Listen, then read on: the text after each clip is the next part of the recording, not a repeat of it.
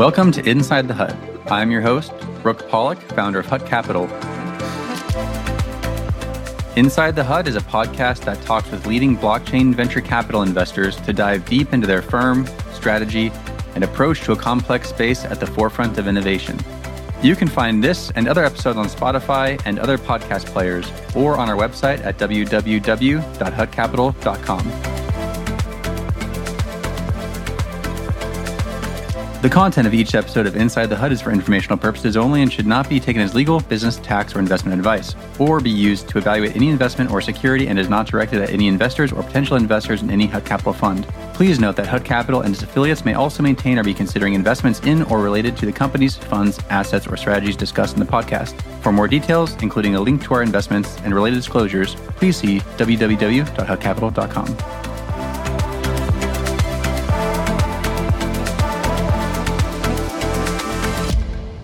Welcome, everyone, to this week's episode of Inside the Hut with your host, Brooke Pollock. Really excited to have with us this week Soona Amhaz, founder of Volt Capital. So thanks so much for joining us, Soona. Thanks for having me. All right, so get us started. Would love just to hear about your history, an introduction to yourself, your background, and how you got to be where you are today. Yeah, absolutely. So I initially got into crypto back before, the Ethereum yellow paper. At the time, it was really only Bitcoin and Dogecoin. I remember throwing hackathons while I was at the University of Michigan. And whenever we put projects together, we'd always accept payment in Bitcoin or Dogecoin because it was fun.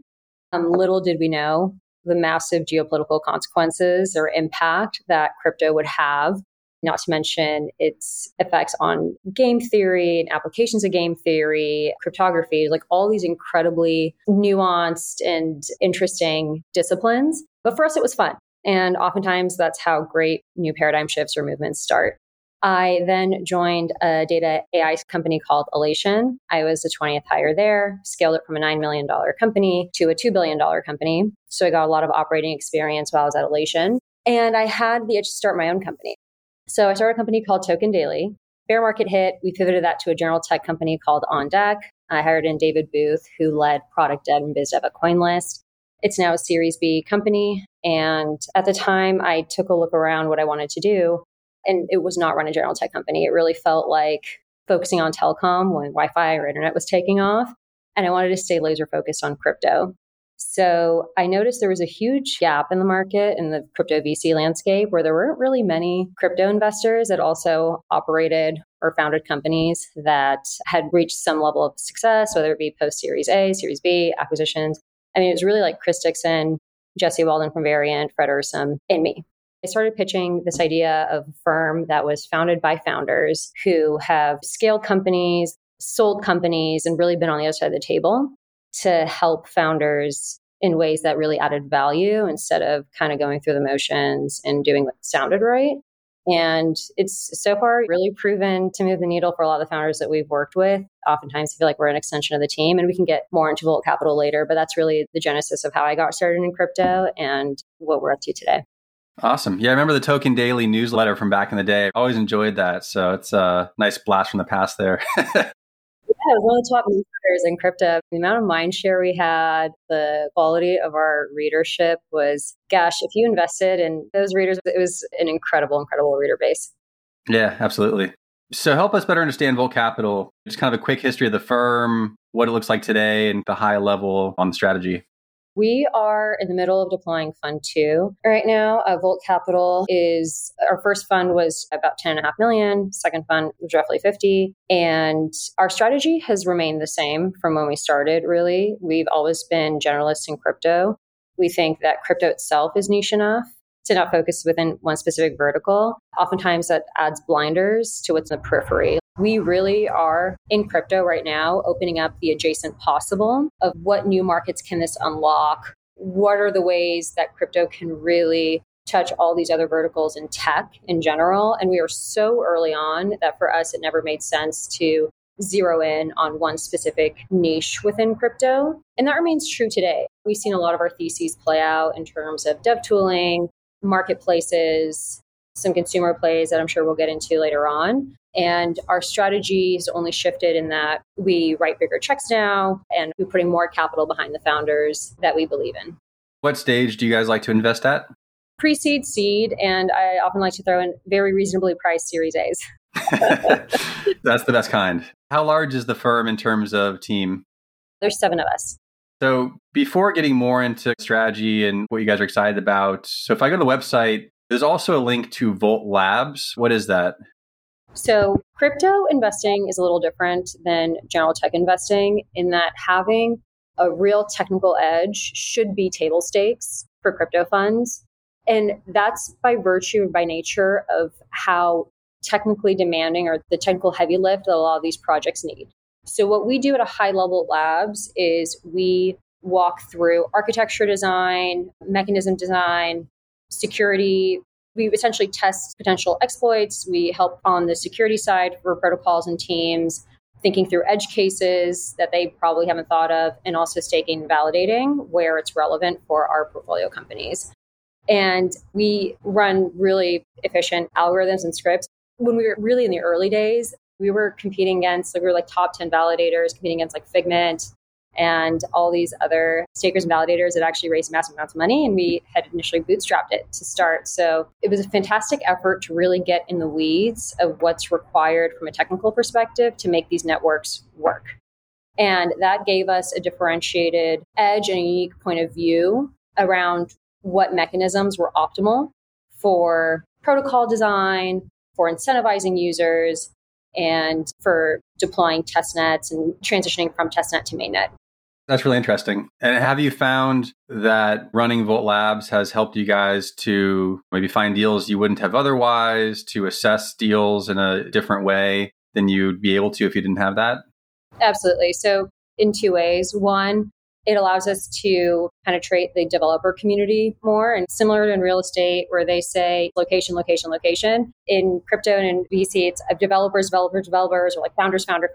And that really is our wedge into that kind of community. And then secondly is not only does it help you source, but also helps you win deals. So when you go into these conversations where it's you against another fund, if you have the technical ability to support, that's just another differentiator, another value add you can add for the portfolios, particularly when you've seen what's failed and can help them avoid an existential risk like that. It really moves the needle for these founders.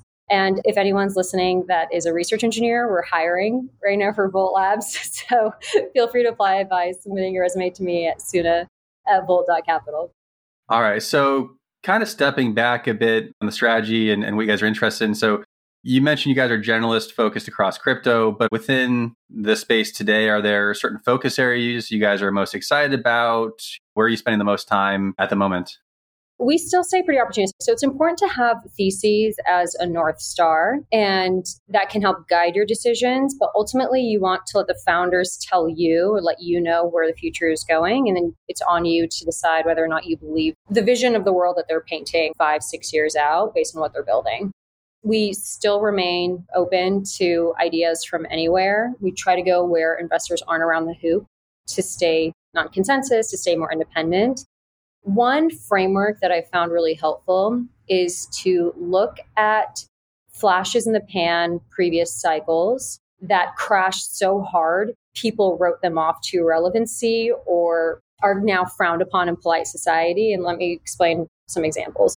So before Uniswap, AMMs categorically were this, right? Remember Bancor in the days before that. CryptoKitties with NFTs, once they crashed, we used to run a crystal ball post for Token Daily. I don't know if you remember those, where we would ask certain members of the community where they felt the space was going. And the year after CryptoKitties crashed, I think only one of 30 or 40 people that we asked to do the predictions for the next year said NFTs were going to be a thing.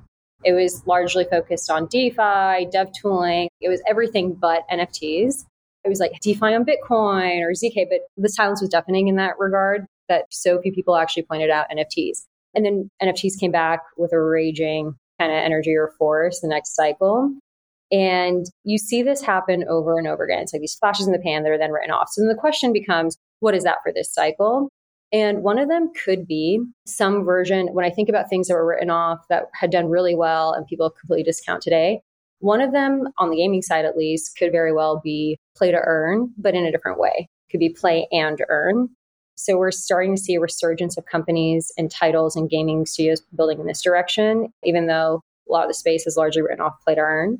There's different models that people are experimenting with now. A lot of crypto implementations that are going to help products and companies in a world where AI is creating a lot of abundance of content and information that you can't prove. We're seeing a lot of companies building in that direction. Just think about the tailwinds going on in the macro. Infra still remains really important to us.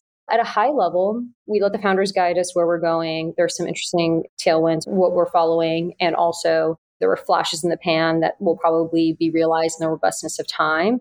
But the last piece really for us as a fund, and I want to make sure that we get this because I think founders often think of consumer funds or infra funds, is that we do both. We believe in infra and consumer, creating this virtuous cycle. So when you have better infra projects, that leads to better consumer experiences, which unlocks more consumer demand, which causes more consumer apps to build, which need better infra or more infra projects. And so this creates this virtual cycle. So I will say if there's one way to categorize us cleanly about what we're really focused on, I would say infra, consumer, and how those both charge each other. Awesome. So a follow-up question on that, but before asking there, you mentioned one area that you've seen kind of written off, so to speak, was play to earn, but that the play and earn category may be interesting, rise from the ashes. But what's the difference there? Play to earn versus play and earn. Can you clarify that? Yeah, so play to earn, the mechanism really is you are only doing this action to receive a payment to then be able to unlock more payments. It's purely financially driven and can lead to farming behaviors. Play and earn, it's the earning happens as an afterthought. So there are ways to implement this where it's one, the earning part isn't a guarantee. So there's another system within the game that has more value, and you might get an NFT that ends up having real world value through the game. There's more of a randomness factor around the earning. It isn't a pure input output, which is what we've seen oftentimes lead to farming behavior. I don't want to give away some of the models that are being experimented on right now because we did just invest in a company that is building a pretty novel play and earn model. But I would think in terms of randomness, in terms of what are ways that a user joins for the love of the game, and the earning is the sweetener, the cherry on top versus the main incentive mechanism. Awesome. Yeah, I won't share the secret sauce today, so that sounds good. So to your point around kind of infrastructure and consumer, so we can go to your, I should say Volt Capital's Twitter page, get a pretty good sense of what you guys have done recently in terms of announced deals. So I'm just going to list a few off here, but we got Sphinx on the DevOps side, Pixels on the consumer side, Hyperline, which advertises a Web3 data lake, Gevolut related to ZK proofs, Cartridge, which is on-chain gaming, Spearbit, which advertises as a decentralized network of security experts. So it's kind of what you described, right? It's a mix of infrastructure, maybe tooling, security, consumer. I know you guys have been active in the NFT category as well in the past. So a mix of infrastructure and consumer. How do you actually make sure you understand those well, like investing in a consumer app versus some more technically oriented infrastructure project, I would imagine are very different. So how do you make sure that you actually can diligence each well? That's an excellent question. And that's something I think very deeply about when hiring and building out the team. So one failure mode for funds is building redundancy in the team where you have, think about basketball teams or soccer teams. You don't have a team filled with everyone in the same position. And that kind of framework should be applied to your teams. So getting people who are edgy or pointy in one direction, like domain experts in one direction, and can be weak in every other direction, that's fine. They're domain experts in one dimension is all that matters. So double down on their strengths versus trying to round out their weaknesses and hire for each of those. So what we've done is we have hired folks who are specifically focused on the intense MEV DeFi side of crypto, and that's what they own. We have folks that focus on consumer NFTs because there's a lot of spillover there, and that's what they own. So everyone owns their own niche. Now, sometimes it helps to have a complementary interest, or there's just an organic or natural inclination to keep abreast of what's going on somewhere else. And so the structure we have is something similar to declared majors and minors. So something similar to college where this is your focus area, but you also spend a little bit of time here, and that could help inform or help volley ideas with teammates. But really, really, really, in order to build a firm that is investing across all these verticals in crypto, you have to avoid major failure mode of funds, which is do not hire, avoid redundancy within the team, have people own their own niches and become domain experts, and the rest takes care of itself. Makes a ton of sense. And you personally, as you mentioned in your introduction, you're a former, I guess you'd call like Web 2 dev. You worked at Elation. I'm curious to your thoughts on more of the developer experience in crypto today and how that compares to being a developer in Web 2. Is that a really big gap? And what does that look like, assuming it's probably not the exact same as an investment opportunity as well within Web 3?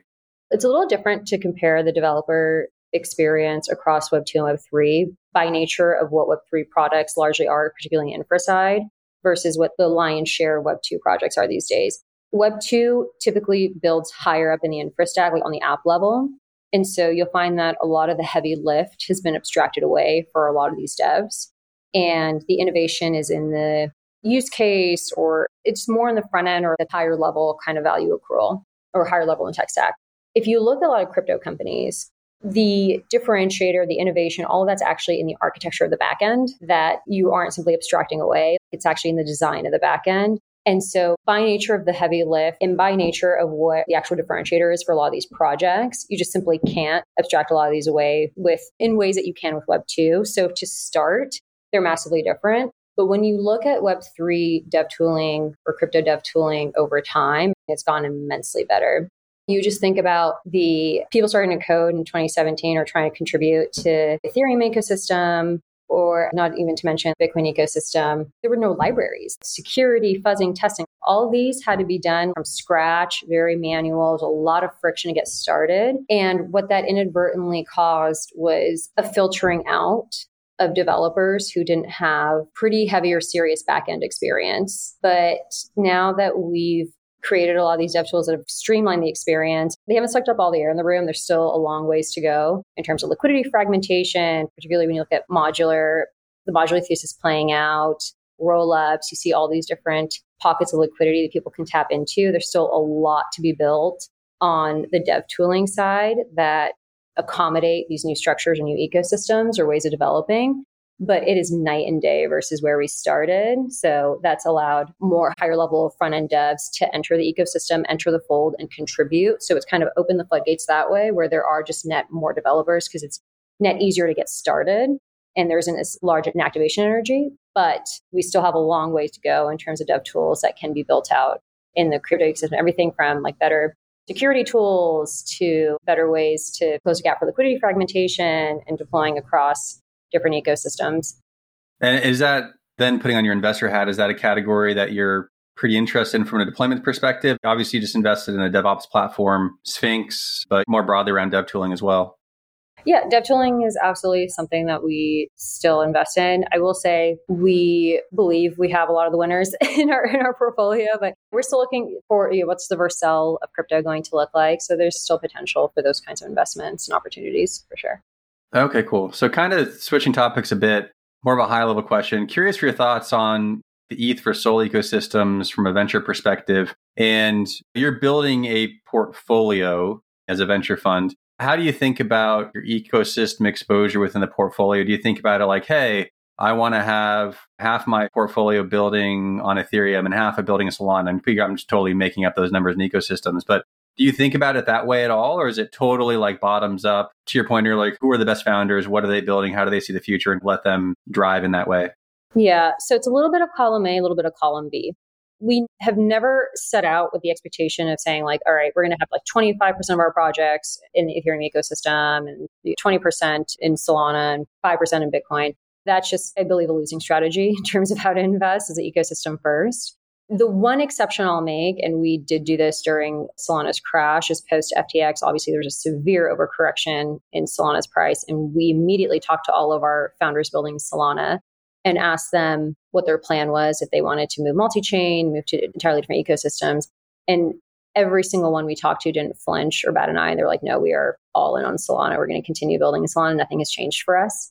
And after getting enough of those answers, we realized that the market would probably catch up to what founder sentiment was eventually, and took advantage of the opportunity and made quite a few Solana investments. Back when Solana was like still at the $10 range, we invested in Lulo, for instance, and some others. So the one exception I'll say where it does make sense to be ecosystem conscious is when there's been a severe correction in one ecosystem that is just a temporary correction and will recover. is to go source the founders that are building that ecosystem, because it just filters itself. They really filter for themselves out, self-selects for the founders that are really going to build and care about this. And they're going to be able to capture all the users that stayed and ride the wave when the markets come back.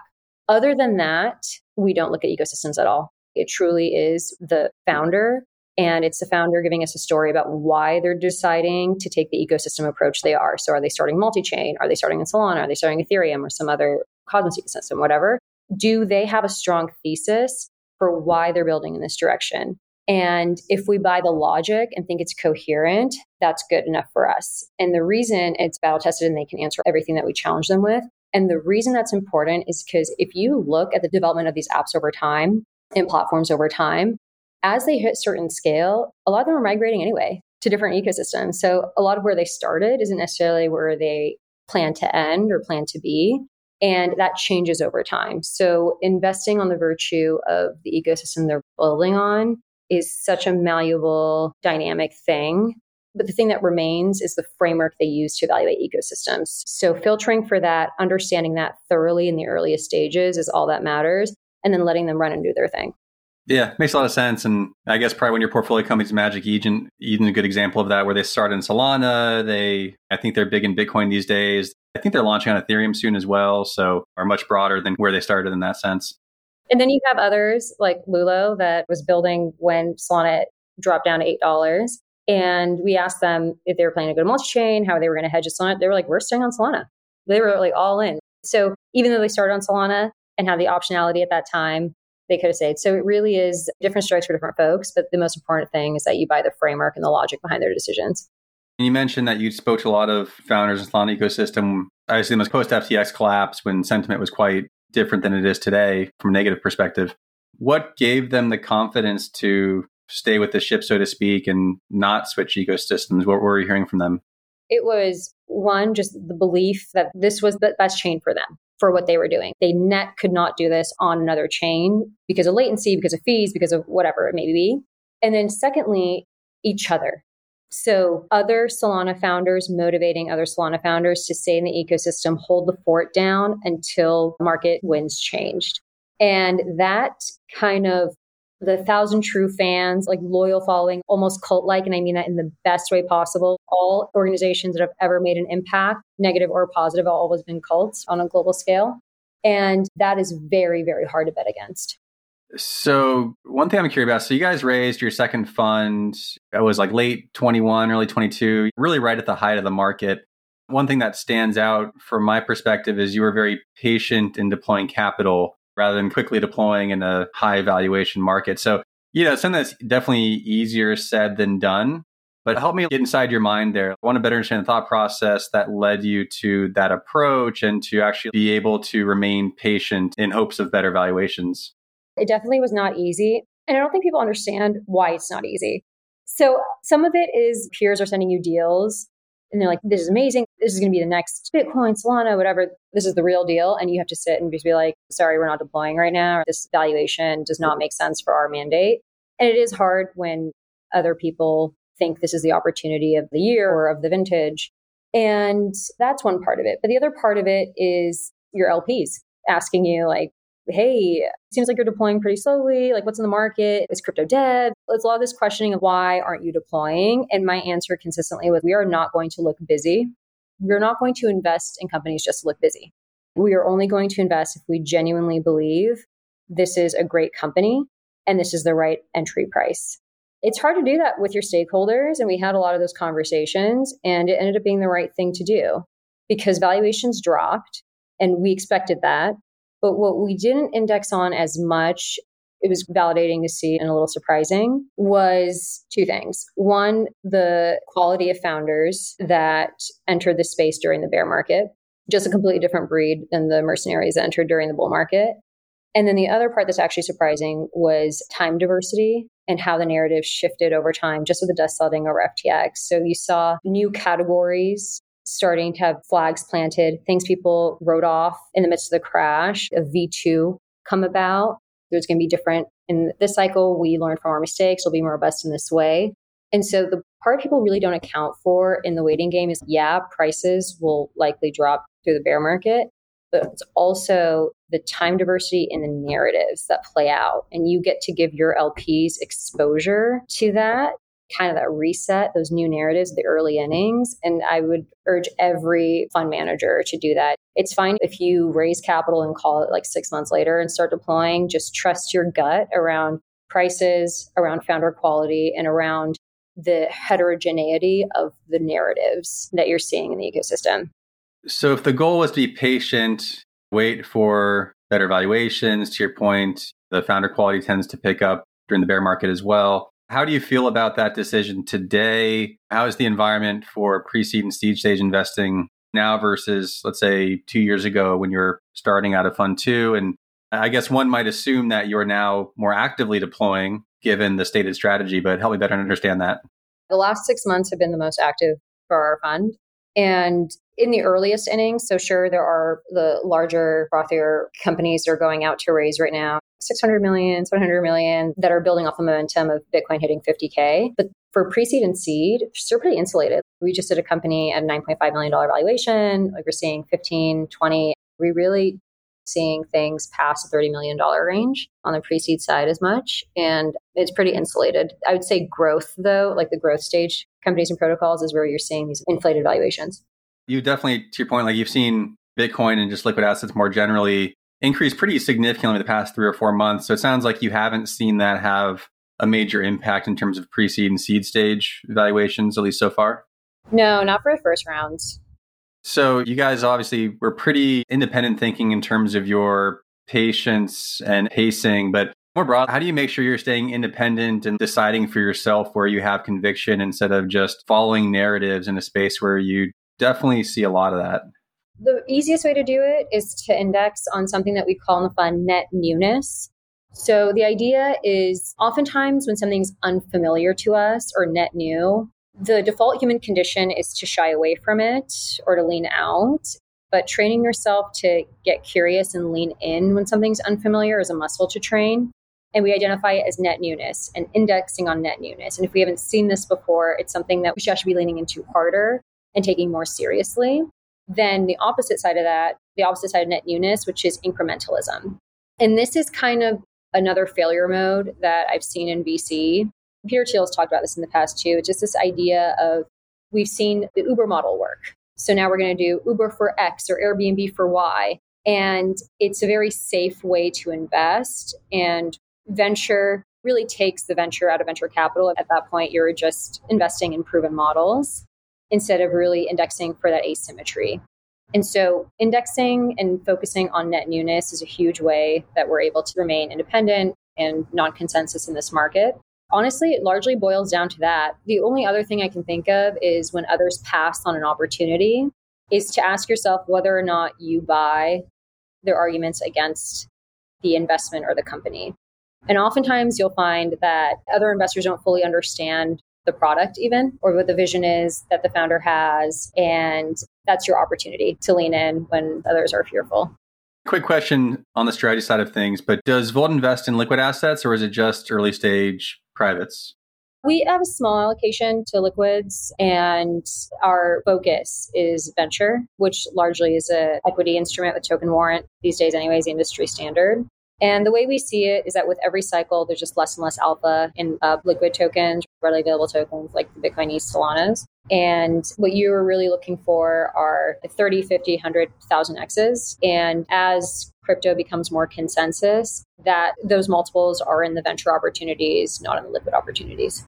Do you guys have any certain geographic focus for the fund in terms of US, global, or otherwise? We don't. So we're not selling our LPs on geographic exposure. We're selling them on best-in-class returns and best-in-class founders based on where developer activity is, and based on where our deal flow is coming from. It's largely looking concentrated across, it's a Patriot portfolio. So it's like largely concentrated in North America. We're seeing quite a bit in Europe, Asia, and other markets. But our goal isn't to make sure that we're getting exposure in every geographic place, but rather optimizing for best returns. In terms of your own location, you're based in San Francisco, or at least in the Bay Area. And we've definitely had some folks based in New York on recently telling us that New York is the center of crypto in the US these days. Curious what you're seeing from the SF perspective. I don't know if you would counter that or not, but kind of curious how you see the market in San Francisco these days for crypto. Totally. So for technical talent in general, SF remains unmatched, probably the best places to hire. SF is primarily focused on AI now. And a lot of that you can see in the number of founders, the opportunity set here. And a lot of the center of gravity of crypto has moved to New York. And in fact, we're opening up a New York office, as I shared. Congratulations. Thank you. And a lot of that has to do with where a lot of crypto founders are these days, other crypto investors, where we just see most of the movement for crypto. Crypto is pretty non-consensus now in SF. It's hard to come across as many happy hours or events or things going on outside of our research club or a couple other crypto recurring SF series. And I've actually been thinking about this deeply because I don't think it's only crypto. I think it's a lot of venture capital investing in the Valley. And I think there's a principal agent problem. So I haven't been around long enough to know if this has been a decades long trend, but my sense it is. And I think there's a principal agent problem where if you think about the first few funds in the Valley that took institutional capital, bank capital, whatever, and organized a small firm by a few renegades that really believed in this new internet thing and wanted to put money behind the best founders, it was only a few funds, really. It was the principals that were putting their own money and money they raised from the East Coast to work in these Silicon Valley companies. Now there are a lot more firms, a lot more investors, and there's a lot more bureaucracy within the firms themselves. There's junior investors, more senior investors, and the managing partners. And there's been this principal agent problem that's been introduced where a lot of the agents in venture capital in San Francisco or in Silicon Valley will typically have 2-year tenures at these firms. And so their incentive, unlike the principal, which has 10-year returns and has a longer time horizon, their incentive really is to make momentum-based investments so they can show a track record of buzzy hot startups and then go on to the next better firm. And that's kind of led to this dynamic where it feels like there's a lot of investing looks like kids soccer now, where everyone's going where the ball already is versus where it's going to go. And it's very healthy to be in environments where that isn't the case. Makes sense. As someone who coached a kindergarten soccer team this past year, it's all too familiar. So yeah, that's really interesting. Yeah, it doesn't seem like there's an easy solve for that either. So other than restructuring the funds and running more lean, agile teams where agents are incentivized to stay longer and realize longer time horizons, I really think that's the only way around it. You mentioned the research club. So at least that I'm aware of, you guys have a couple of events or event series that you organize and put on. The research club in San Francisco and then the P2P program. Can you just explain what those are and also why you do them? Yeah, absolutely. So Research Club and P2P are some of Volt Capital's programs that do two things. One, net positive for the community in a few ways that I'm going to jump into, that also happen to be really advantageous for us as a fund. So Research Club is a Socratic seminar that was actually inspired by Michael Jordan's Homework Club series, as well as, I believe, Jordan from Pace, who also used to host a white paper reading series in 2017 or so. And what it is it's every 3 weeks, we'll invite top engineers, researchers, technically minded folks, and people who just want to go deeper to discuss cutting edge research or cutting edge narratives and to challenge and dissect what the advantages are, what disadvantages are, things that we aren't thinking. There's a little bit of intellectual sparring, but really it's just net positive for everybody involved because everyone feels like they're more informed, they've gone deeper, and they have a better understanding of what they should design around or for. And it's led to, Research Club in particular, has led to people making adjustments in their papers, inspiring them to write research papers. For us, it's helped us actually find great founders who love the value that we've created through research programs. And then as a result, want us on the cap table to be plugged into a community like ours. And it helps keep really smart people on our orbit, which is always net positive. And then for P2P, that is a different flavor. So P2P, quite literally peer-to-peer, is this idea I had that podcasts are great and keynotes are great and panels are great. Oftentimes, people are saying the narratives they wish were true or very polished versions, but all the juicy stuff is off the record. And the tactics and the corner cutting or not corner cutting that companies had to do, all of that those are where the bodies are buried in companies that they're not going to talk about publicly. And so a lot of founders don't have access to that information. So what we try to do is create it's off the record, nothing's recorded, highly curated. We have over 100 companies apply. Typically, each time we run this, 150 companies apply, and then we pick the top 30. And we'll have experts or leaders or company founders that have built successful or scaled successful protocols or projects, and they present on one specific aspect of the protocol building or company building. So when people talk about everything from Genesis, quite literally from fundraising, from making your first core engineering hire, to thinking about a specific mechanism design. It really runs the gamut in terms of topics covered, but each of them is important for a different founder based on whatever vertical they're building in. And so they'll break out into small groups, and we'll have workshop leaders walk through things that they necessarily wouldn't share in public that worked for them. And wouldn't share in public, not because it's unsavory information, but because it's a bit of their secret sauce and they wouldn't want to publicize the playbook. And it's a very high trust environment. Founders at the end of it feel like it completely changes the way that they approach a specific aspect of their business or a specific aspect of the protocol. And then recently we've added a demo day to our P2P. So of the 30 companies that are accepted, we pick the top 5 to 10 and have them present in a demo day. And those companies have gone on to raise from a lot of the blue chips in the Valley. I mean, we've invested in them, Paradigm and others. Okay, that's really cool. So I'd assume that for a venture firm, a key reason for putting on these events is meeting founders, meeting engineers, deal flow to find potential investments. Have you seen these events lead to specific investments that Volt Capital has made? So we've invested in quite a few, but the other piece to it is really just making sure that these events are high quality versus simply boondoggle. So we've had founders fly out to, oftentimes we'll host P2P on the heels of another larger crypto event. And we've had founders fly in just for the P2P event, the one-day summit versus the entire crypto event. Because what we found was that a lot of these events were turning to boozing and schmoozing, which is great if you're fundraising, maybe if you're trying to recruit. But to carve out this day where it is high information density, you probably aren't going to get this anywhere else with this many people that are going to be able to directly move the needle for your company or protocol. And that's really powerful. So it's also been a great asset for the community. We talked a lot about what you guys are interested in, how you operate. From a founder perspective, why do you find that folks want to work with Volt Capital?